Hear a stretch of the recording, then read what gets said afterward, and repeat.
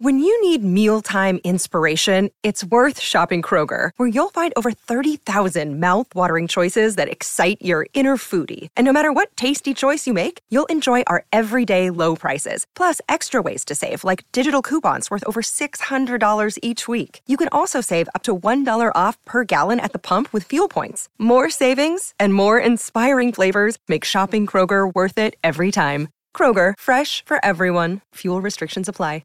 Step into the world of power, loyalty, and luck. I'm gonna make him an offer he can't refuse. With family, cannolis, and spins mean everything. Now, you wanna get mixed up in the family business. Introducing The Godfather at ChumbaCasino.com. Test your luck in the shadowy world of The Godfather slot. Someday, I will call upon you to do a service for me. Play The Godfather, now at ChumbaCasino.com. Welcome to the family. No purchase necessary. VGW Group. Void where prohibited by law. 18 plus. Terms and conditions apply. Hey guys, it is Ryan. I'm not sure if you know this about me, but I'm a bit of a fun fanatic when I can. I like to work, but I like fun too. It's a thing. And now the truth is out there. I can tell you about my favorite place to have fun. Chumba Casino. They have hundreds of social casino style games to choose from with new games released each week. You can play for free anytime, anywhere. And each day brings a new chance to collect daily bonuses. So join me in the fun. Sign up now at ChumbaCasino.com. No purchase necessary. VGW Group. Void where prohibited by law. See terms and conditions. 18 plus. Come on! Go! Hey guys, welcome to the Tap and Go. My name is Matt. My name's Freddie. Each week we bring you your rugby fix with interviews with past and present rugby professionals, and we get their views on the latest sporting issues. Welcome back, guys, to another episode. We're just kicking off with another one. We've got a Samoan international here, played both his trade in 15s and 7s, and now he's sort of playing in America, in Washington. So welcome, Danny Tusitala. How you doing today, mate? Yeah, good, man. Thanks for having me, boys. Appreciate it. Yeah, sure. It's exciting always having players who are playing in America these days because it's such a growing league, but we'll touch on that later. So we want to start off with your days in Samoa and talk about the 7s, and I guess what was that like, sort of playing on a World Series? I think for everyone, I guess playing for your country is always a privilege and such an honor. And I think it's not only you're representing yourself and your family, but you're also representing, I guess, the people of Samoa, not only just in Samoa, but all around the world. And I think that's what was, I guess the best thing about it is being able to wear the blue jersey, but knowing that a lot of Samoans around the world are watching you and depending on you to do a good job of it. And so it's tough. And it's, it was me. Obviously, you started your international career, correct me if I'm wrong, with playing 7s. What was sort of your route towards the 7s circuit? It wasn't probably, I guess, one that a lot of people think. I guess I think back in New Zealand, I was just kind of cruising, hanging out with my mates and just doing whatever, sort of working as a labourer. And I think in 2015, I kind of was working as a labourer, but then I lost my job and then worked as a scaffolder, lost that job, shrink wrap. So I lost a few jobs leading into it. So it was quite a hard road. But I think I got to a point where I saw sort of like it was a post on Facebook, and I saw it was an open trial. So I guess an open trial is like anyone can go, really. Like anyone can turn up, and you've got guys who are the age of your uncles, your dads, just everyone that's trying to chase the dream. And I just by chance, I just happened to, I wasn't really as fit as I should have been, but I took a chance and I went to this open trial and I was kind of like, oh man, I don't know what's going to happen. And so I turned up to this open trial and just, there was so many people there.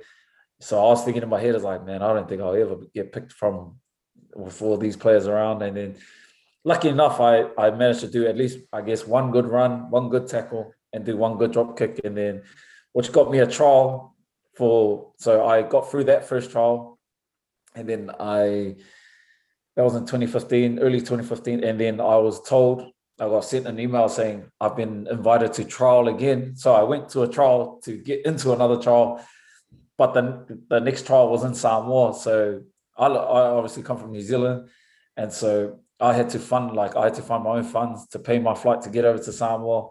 And it was kind of tough, I guess, when the financial side of things come into play.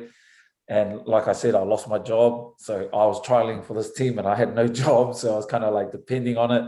And then when we were told that we had to fund our own flights over to Samoa and sort of look after ourselves, it was kind of, it did test sort of like how bad I wanted it. And at the time I was kind of like, I had nothing going for myself. You know, my rugby wasn't as great as I thought it was. And so I took the chance and, you know, with the support of my family, I managed to get over to Samoa and then go through the whole process of camp, training, all of that. And then, you know, long story short, we just, you know, I was lucky enough that I was selected to represent my country. And then the moment my name was read out was the moment I made a promise to myself to work even harder to keep or to stay in that team or to stay at their level of rugby. And then, so then I was lucky enough to go on to play onto the circuit. And then the moment I played my first tournament, I just, you know, I just was hungry for more. So every time I like think back to that moment, I just think, man, like to run out on a world stage like that, representing your country in the blue jersey, you know, it's like the most unreal feeling. Like I can't explain the feeling, but I know everyone around the world that's done, I guess, been in that position understands sort of it makes you hungrier for more. So when you go back home, when you're away from all the bright lights and the big stage, TV, everything, I think that's when the work starts even more and you're just like constantly like wanting to be better. So just touching on what you said there, was this always something that it was always a dream, it was always in the back of your mind, even when you were working as a builder or a scaffolder? Was rugby always something that you wanted to do? Was it always a passion from when you were young? Yeah, I guess growing up in New Zealand, when growing up in New Zealand, especially in Auckland, rugby is like everything. I guess like here in America, there's baseball, football, basketball and things like that. And in New Zealand, it's only rugby, I guess. And I guess if you don't make it in rugby, you know, there's nothing else. Well, that's the mindset I guess we all have as young kids growing up. So as I was growing up, my team was Auckland and the Blues and All Blacks. You know, I grew up wanting to be an All Black. But I think growing up and going through school, I didn't really take rugby serious enough. I just relied on talent. And I think I'm one of those ones guilty of just thinking talent was going to get me all the way once I left school. I soon realized once I left school, it was like, it's a whole different world. Like, you know, your talent is dependent on someone's opinion. And, you know, so I guess that's where hard work and all the effort comes in, and you kind of eliminate someone's opinion by just putting your hand up and putting in the work. But I was in that position where I came out of school, I just was bumming around, hanging out with my mates, doing all sorts, you know, as you do when you leave school as a teenager. And so I kind of learned the hard way. I went through so many jobs, like I couldn't even count on my fingers how many jobs I've been through. And yeah, it's just, I like you said, as when you're laboring, especially when you're waking up at like 5 o'clock in the morning to go to work, you know, you go to work and it's dark, you come back and it's dark. So it's like a wasted day, you know, and all respect to, I guess, tradies and laborers. And I have so much respect for those people. But I guess when you're someone like that's trying to chase the dream of being a professional athlete and doing that day job, it's tough. Like, you know, not many, I don't believe, not many get through it unless, you know, you got the support of family and friends and things like that. So yeah, it's tough. Do you think the fact that you went through all this hardship really helped with sort of your resilience through training and through games, especially in sevens? Oh, 100%. I believe what my point of difference is with a lot of athletes is that I've never had the benefit of coming out of school and being a professional athlete from the get-go. And I feel as though my work ethic comes from, I guess, being a laborer, being like, when I say being a laborer, I was just the guy that grabbed the rubbish, put it together, sweep the floors and did all the bum work for the actual builders. And, you know, and it's not a nice feeling, I guess. And that's what drives me. Until this day, it drives me. Like, you know, when there's days I feel like I don't want to do rugby, I always think back and look and, you know, remind myself of where I've come from. And do I want to go back there? And, you know, the answer will always be no. I don't want to go back to that feeling of having to wake up and then go to work. And then as soon as you walk in through those doors, you're waiting for the first smoker. So, you know, it's like, flip, man, do I really want to live like this? So, now that I'm, lucky that I have the opportunity to play rugby as a full-time job, I'm kind of just trying to enjoy every day as it comes, because like we've all seen in the last year, that rugby and sports can be taken away from us, and it's like, well, what do we do next? So I guess I'm at the stage now. I've just got to enjoy myself while I still can, and remind myself of where I've come from and what I've had to go through to get here. And yeah, I guess everyone goes through their struggles. I'm definitely not the only one that's been through this. But I guess I'm lucky enough that I can speak about it because I've been there, done that. So, yeah, it's a crazy thing, I guess. I think you are the perfect demonstration of demonstrating why the game's so good. Is that people, they only need one opportunity. You took one opportunity, turned it into another one, and from there you just use that as a platform just to build your career. And look where you've got to now. Just talking a little bit now. Obviously, you started with sevens, but you moved into 15s. I think in 2015. Yeah. Was there a particular reason behind that? Was that just because you were excited to move into a different code, or was it? No, it was it was funny because 2015 was all kind of like the year that everything happened out of nowhere. So I guess like for me, like I gave up trying to make rep teams and trying to make anything. But when it came into 2015, and like I said, I went to that open trial where flip, man, like there was guys there that did not look like athletes, that did not look like they played a game of rugby. So like for me, it was kind of like, man, I've got to dump my pride away and just trial with whoever and see how I go. So I went through the sevens, and lucky enough, the 15s coach had watched a bit of the sevens, and he came up to me during camps and was like, "Can you how do you feel about playing sevens and 15s at the same time?" And I said, "Oh, if I'm given the opportunity, then yeah, sweet." So when I first initially made the Manu Samoa 15-man side, I made it as a winger. So if you see the team naming that year, my name was down with the wingers and the fullbacks as an outside, because I hadn't played much halfback at the time. And so I jumped from the circuit into the 15-man game, and I was like skinny, man. I was like 78 kgs, and I was like, oh man, I don't know what I'm doing. And yeah, so I was training as a winger, fullback, and then there was a couple of injuries that went my way. So I got shuffled into halfback. And then, yeah, from then on, I decided I wanted to be a halfback. So I think, 2016. And I was just like, from then on, I played 15s. And then that pushed me into another opportunity, like you said. And then, I just carried on from there. And then I managed to jump back into the circuit after a bit of a 15 stint. And then, once I finished up with the sevens, I kind of quit sevens. But, we'll get to that. But, it was a tough one. You talk about that quick. So obviously you started on the wing, and now you obviously played mainly at scrum half, but I think a little bit of fly half as well, looking at where you've been playing in America. Is that something you pride yourself on, the flexibility of being able to move around? I guess when we talk about that, like it probably, I guess, hurt me coming out of school, being a utility, being able to play wing, first five, halfback, fullback. I guess at the time, I thought, man, I should make teams because I can play more than one position. But when I look back to it now, I can now see why coaches didn't pick me, why coaches were like, nah, we'll go with this guy who's a specialist halfback, or we'll go with this guy who's a specialist winger. And, I've come to learn that I've got to be able to nail one position and, nail my role. Because I played on the wing, but I wasn't the fastest. And I played fullback, but I wasn't the best at the high balls. Didn't have the best kicking game. Then I played 10, but I didn't have, I guess, the best game management. So 9 was probably the only position that I could actually, I guess, nail, because it was just passing and, talking. I do heaps of talking as well. So, so I found that halfback was probably my best position. And, I guess playing 10 for DC the other week, well, I wouldn't have wanted to play, but we had no choice. We had no one else. So I put my hand up to help the team.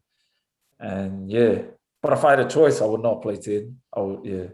I'd probably play wing before I play 10, but So growing up, did you have any sort of like players that you looked up to? Because I guess there were so many coming out of the Auckland area that I guess so skillful in like quite a similar way that you are, I guess. Yeah, definitely. I think I looked up to Oriniai. I think he's one of the coaches at LA. And just because he could play everywhere as well. He could play wing, fullback, 10, halfback. And guys like, shucks, there was a lot, like Christian Cullen. He'd be one of my favorites. And obviously Jonah Lomu. I got so many. There's a lot. I wouldn't be able to like give you just one. There's so many that I could pick from. So obviously, moving on, you carried on playing Sevens, I think, till 2019, but then obviously people will listen to this now. Is it 2018, 2019? 2019. Obviously, you've made quite big career changes. Now you're solely focusing on 15s. Do you want to talk a little bit through that decision? What was behind it? Yeah, so it's a funny story. I think 2018, like I came back from France from doing a stint in the Pro D2, and I went straight back into the sevens. And, I started playing some really good footy in the sevens. And then 2019 came around. It was like the World Cup year for sevens. And yeah, I was not really enjoying myself as I would have wanted to. And Vancouver in 2019 was the last tournament I played for Samoa. And when we flew home and we get 4 days at home back in Auckland. And then we have to fly back to Samoa for camp. And it was the camp for Hong Kong and Singapore. And I just didn't turn up to the flight. Like I didn't tell anyone. I think we arrived Tuesday and Sunday we were all leaving to Samoa. And then, I went home after that tournament feeling drained, like mentally like done with rugby. And I was just kind of like, flip, man, I don't know if I want to do it anymore. And then I didn't tell anyone. I didn't tell my wife or didn't tell family. I just kind of was like, made up my mind that week that I was not going to turn up to the flight. So I didn't tell the coaches, which was bad on my behalf, which is like, it was definitely not the way I should have done it. But I felt at the time it was the only way I could, because I knew if I had messaged the coach or the manager, I was going to turn in and be like, oh no, I'll be there. So Sunday came around for the flights and I turned off my phone. I turned off everything so that no one could get a hold of me. And yeah, so that day was tough, man. Like I was getting texts and messages and missed calls asking, where am I? Where are you? We're here at the airport. We're at the gate now. Are you coming? And I gave it about a week until I text Titch and said, oh, hey, Titch, sorry, man. And I just, gave him the message and said, oh, I wasn't, I don't think I was mentally all there anymore. And so I've decided to pull out of the season. So I pulled out of the season and I kind of went a couple of weeks with just no training, no rugby, just chilling. Doing nothing. I was kind of being a bum. And then I went back to my club at Ponsonby and back home. And I just went and joined the under 85 kg grade. And I played a couple of games, played 2 weeks of it. I was playing centre. So I was playing with people my size. And I was just, I just finished playing in the circuit 2 weeks before. And then I went and played in an under 85 kg game. People were looking at me like, what the hell? What's this guy? This guy just finished on the circuit. But I think it was at that moment I was just kind of like, man, I just need to find the enjoyment again of playing this game and finding it again, why I love playing the game. So I played a couple of games for the under 85s. Then I went back and then I went up to the Prem's coach and I told him that I'm ready to play. And he told me, nah, we're gonna put you down in the reserves. So I played like 2 months with the reserve grade, which was hard because I was like, man, I've played like 60 plus games for my club. How can they do it? Like, how can they do this to me? And I was mad. I was like, man, there's no loyalty. How can these guys not play me? I'm a Prem's player. But then a couple of weeks went by and I just kind of was like, you know what? If I'm not going to play Premier Rugby this season, I'll just enjoy my time with the reserves. And in the reserve grade back home, it's full of guys who are just there because they purely love playing rugby. They purely love the club. And then I think that was the turning point for me, was seeing all these guys like, they work their day jobs, but they come here and they play for the club. They come on a Tuesday night, cold, rainy nights, and still train, still have a smile on their face. And then it was like, flip, man, I'm being a bit ungrateful and I've just kind of being a bit spoiled and a bit privileged that I think that I can just walk into a team. So when I started enjoying myself, I played like about 8 games of the reserves. And then, man, I was just lucky that the Prem team had a few injuries, but they didn't have any injuries at halfback. But they came to me and said, we know you've been playing reserve grading. You're playing really well, but there's a spot open for you if you want to play on the wing. And then I was like, on the wing, yeah, sweet, I'll play. Like, because at that point I was like, I don't care where I play, I just want to play Prems. So I went in, and then I was like, yeah, sweet, I'm going to prove to these coaches that I should be playing Prems. And then played my first game off the bench, jumped on the wing, played so trash. I was like the worst player in the team. And then, I got dropped back down to the reserves the next week. And then it was when I got dropped, I really had a look at myself like, flip, man, I'm probably not as good as what I think I am. So I went back to doing basics. Like, I went back to working hard in the gym. I went back to, I guess, being more active at home, being around more of my kids and things like that. And then I didn't focus too much on trying to prove myself or trying to make the Prems. I just focused on purely trying to be better at like playing rugby and things like that, being a better person.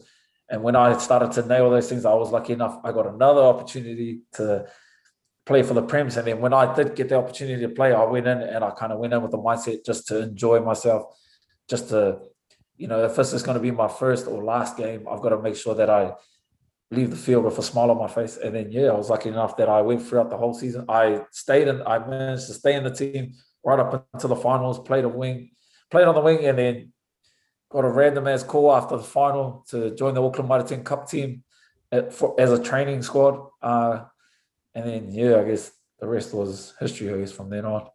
So I just want to pick up on two things you said there. First, this might be very naive of me, but since your history in sevens, surely you're not better suited to be on the wing, but you've probably got the skill set which would make you quite a good winger if you spent lots of time on it. Yeah. Yeah. So I, not to pump my own tires, but when I went into that team, when I finally managed to get back in, I think I was real influential in helping us win because I purely focused on being a winger. So I wanted to be the best winger that I could be and not compare myself to anyone else. Because the time that I did go in, I was going in to try and prove myself to play halfback, whereas we already had two really good halfbacks. And, I personally think they were better than me. But I was like, in my head, I was like, nah, I'm better than them. But I was playing on the wing, trying to prove myself that I could be a halfback. But once I focused on being a winger, I was a lot better. I was a lot fitter. I was more active. And like I said, I'm not the quickest wing, but I felt like I was touching the ball a lot more than what an average winger would. And so I was lucky I could do that, I guess. And sorry, yes, the second thing was obviously you've touched on. We've spoken to a few sevens players in previous series, and we had Nick Maloof on for the first episode of this. That's something that you've just brought up, which we've never really considered, is the toughness of the gig of a sevens player, because you are always traveling. You're never in the same place for more than 3 or 4 days. Yeah, man. And was that, so it was just mentally, your body was just like, right, I don't, and also you've got a family, and I think you've had a family at this point as well. You're just like, I don't want to leave them anymore. That's just, you felt comfortable in yourself in making that decision. Yeah, pretty much. You just summed it up. I guess when you're traveling so much, and I guess for myself, like I'm in a different position to a lot of boys that are playing sevens, especially the sevens boys from Samoa. A lot of them, I guess, don't have families, and I was at a point where I was like, I've got 3 kids, and I'm spending a lot more time with my friends and my teammates than I am with my own family. So it got to the point where I was like, man, I'm only seeing my family once every 2 months or something. And that was like, when I'm at home, I'm sleeping because I'm so jet lagged, and I can't really do much. And when I do have time, that time I'm using to train while I'm away from camp. So it was kind of like I didn't have a balance. And, I'm still learning that balance now, like trying to be a father, trying to be a husband, and then trying to be a friend or brother back home. But at the same time, trying to stay on top of my training, trying to be the best at my craft, trying to do all these things and balance it. It's still a learning process for me, even till now. So it is tough mentally, especially in the 7th circuit, being away from home. And then, and then that was a turning point. Like when I hit that turning point, I was like, I'm not going back. And then it was just kind of like the boys now ask me, man, like, well, what happened? I was like, you know what? I don't even know. But I did know that I was not coming back. And then but I'm lucky enough that they've invited me back, and I feel like I'm very lucky that they can still consider me to come back and be a part of the team or be in talks of playing for Samoa again. So, I guess I count my blessings that I'm able to still be in the picture, because I definitely would not be in the picture if I was in the New Zealand team and I didn't turn up to a flight to go back to camp. So, is that something that you're looking to in the future, potentially, if both either in 15s or sevens to maybe represent Samoa again? Is that something that you maybe thought? I definitely put my hand back up for 15s this season. So I do know they got a couple more tests, and and sevens, definitely sevens, because we've still got a tight knit group. There's a lot. Our core group is still there, still together. So hopefully, if all goes well, I guess when we finish up here in the MLR, and obviously later on in the year there'll be the seventh circuit. I think it's a bit different, but there's an opportunity for me to, I guess, to sneak in there. I guess if I choose to, well, if the wife lets me, I guess. But yeah, kind of past the seventh stage, I guess. When you've done it a couple of times, it's kind of gets the same old, unless you're chasing for tournaments, I guess, 50 tournaments or something like that. Well, you sort of touched on it with the MLR, and we want to sort of move on to, I guess, the America topic, because that's sort of the big chapter that you're at now. And I guess when you ask most people who are playing in the MLR these days, especially when you come from pretty much the other side of the world, and ask them, would you have thought to be playing in the MLR in about 3-4 years ago? You probably would have said probably not. So what made it so appealing, like, as of now? This brings me back to that story I said when I quit rugby and I was kind of going through that playing reserves, then trying to make the prems. So during that time, I just got a phone call from Andrew Douglas, our head coach here at Old Glory DC, and it was a random. Like, I woke up one morning and I had a missed call from Washington DC, and I was thinking, oh man, must be a spam or scam. Then he called me again. I answered the phone and I was like, oh, hello. And then he told me who he was, and he said, oh, he has an opportunity for me here at Old Glory DC. It's going to be a new team in the new league in America. It'll be in its third season. And then at the time, I was like, yeah, sweet. Like, I didn't have anything going for me. I was just kind of like, yeah, sweet, bro. Just send through the contract. So he sent through the contract, I think the next day or that day. I just signed it. I didn't even read it. Didn't speak to my agent or anything. I was just like, yeah, sweet, signed it. Emailed Give me a pen. Where do I sign? Yeah. And then so when that happened, that's when all of that, like me playing reserves, going into the prems and things like that. So I was kind of like, I didn't care what was going to happen with me at club, because I already knew that I was going to go to America the next season. And then I just was lucky enough that Auckland Mitre 10 Cup gave me a call, came knocking on my door, and I was available, and then I carried on from Auckland Mitre 10 Cup through to Old Glory last season. So yeah, it was nothing special. Just got a random phone call. At the time, I was kind of like, had nothing going for me, and just was like, yeah, sweet, I'll sign it. Like, I didn't even ask him. I didn't even flinch. I was just like, oh yeah, sweet, I'm keen. Obviously, looking at Old Glory last year, they obviously had quite a good 2020 season before COVID cut it short. Was that something had you seen that before, and exciting prospects, knowing you're moving somewhere which had quite a lot of potential? Sorry, what was that? Like, what do you mean? So Washington, they obviously last year they only played 3 or 4 games. They were very successful. I think they won 3 and drew one or something. Was that something you were excited about going towards, like adding to something which they had obviously already got the foundations to be a good rugby side? No, I was there. I was there last season, and then we won 4 and we lost 1. So we lost our first one and then we won 4. So we were lucky enough. So I was here last season, and then I had to go back home. That's my bad. Okay, we'll cut that bit out because that was an error on my part of my research. Sorry about that. Matt, your question. So yeah, are there any sort of major changes that you'd like to make to, I guess, your individual playing style in the team now that, like, is it a different style with like the American rugby? I don't know. Yeah, it's a tough one, because I think it depends what style you're sort of comparing it to. Like, if you're going to compare it to New Zealand, it's definitely different. And I think that's a bit unfair if you're going to compare it to New Zealand rugby. But I think America has its own sort of style. It's got a bit of flair. It's got a bit of everything, I guess. And it's only going to take time. Like, when it'll only be a matter of years when America is going to be, I guess, the limelight of rugby in the world, because obviously America is where people want to live. You know, America outside of rugby here in America, there's so much you can do.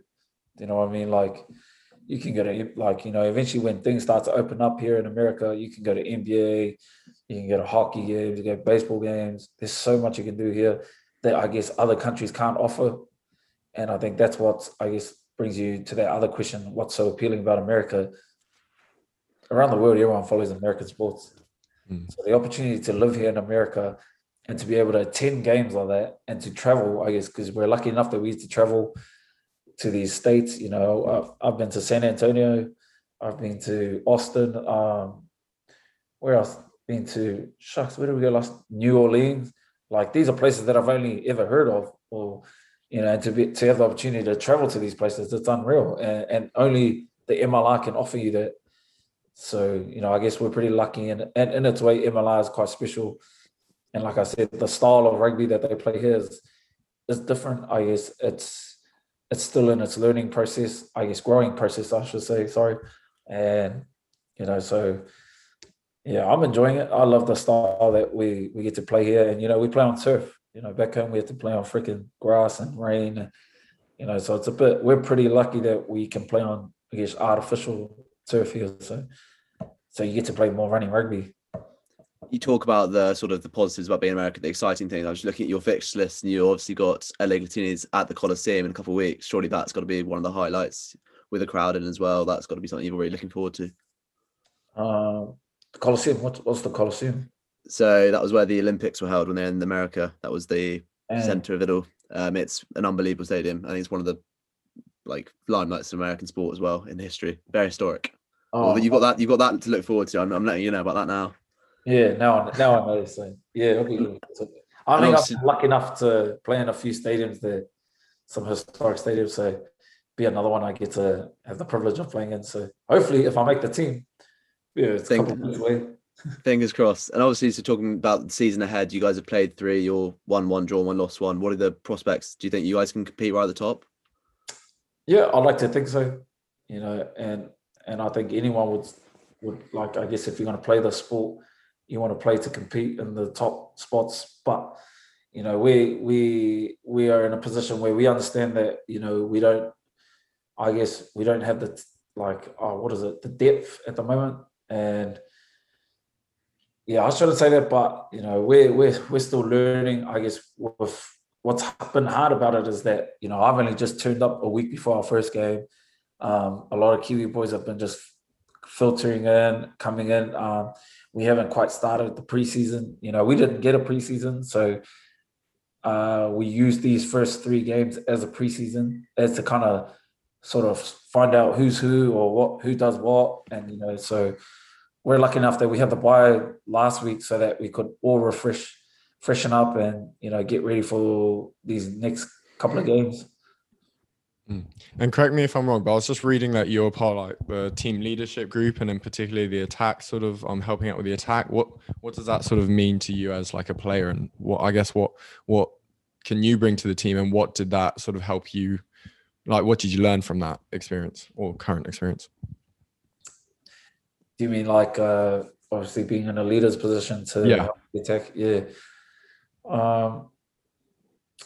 I guess when you're a halfback, it doesn't really change much.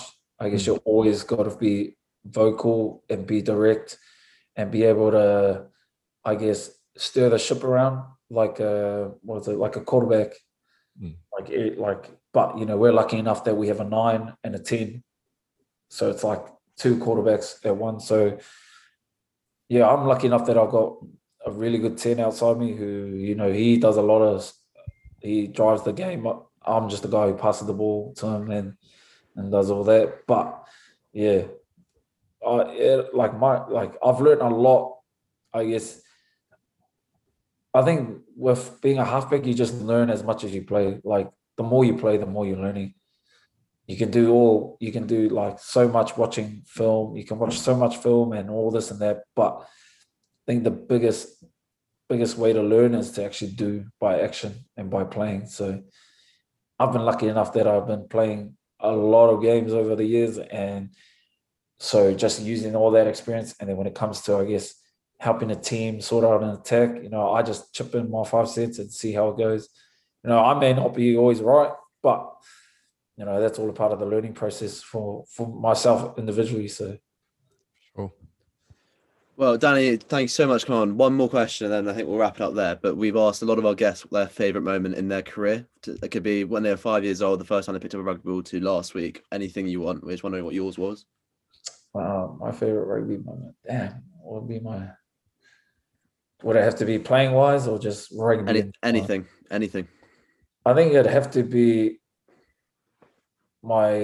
definitely my debut for Auckland Mitre 10 Cup, because it was a team growing up ever since I was a youngin' that I always dreamed of playing for. And when I came out of school, I thought, yeah, that's never going to happen anymore. And then, lucky enough, I think 10 years down the track, I was able to fulfill that dream, that long lost dream I had for playing for my city and playing in the blue and white hoops, and to debut in Eden Park. It was unreal. Like, I couldn't have asked for anything more. And to this day, it still gives me goosebumps, that I was able to fulfill that dream. And, because, where I'm from, it's kind of like, it's a hidden hope.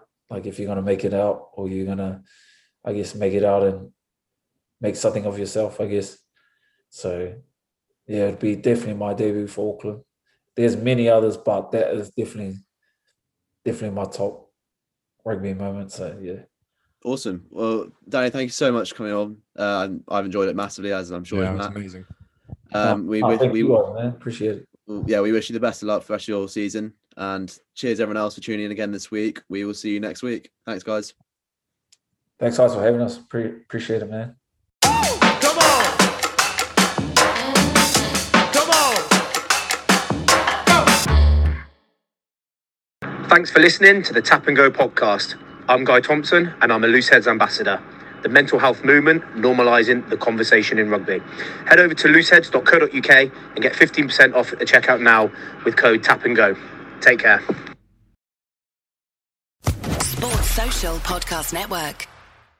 Hey guys, it is Ryan. I'm not sure if you know this about me, but I'm a bit of a fun fanatic when I can. I like to work, but I like fun too. It's a thing. And now the truth is out there. I can tell you about my favorite place to have fun. Chumba Casino. They have hundreds of social casino style games to choose from, with new games released each week. You can play for free anytime, anywhere. And each day brings a new chance to collect daily bonuses. So join me in the fun. Sign up now at ChumbaCasino.com. No purchase necessary. VGW Group. Void where prohibited by law. See terms and conditions. 18+.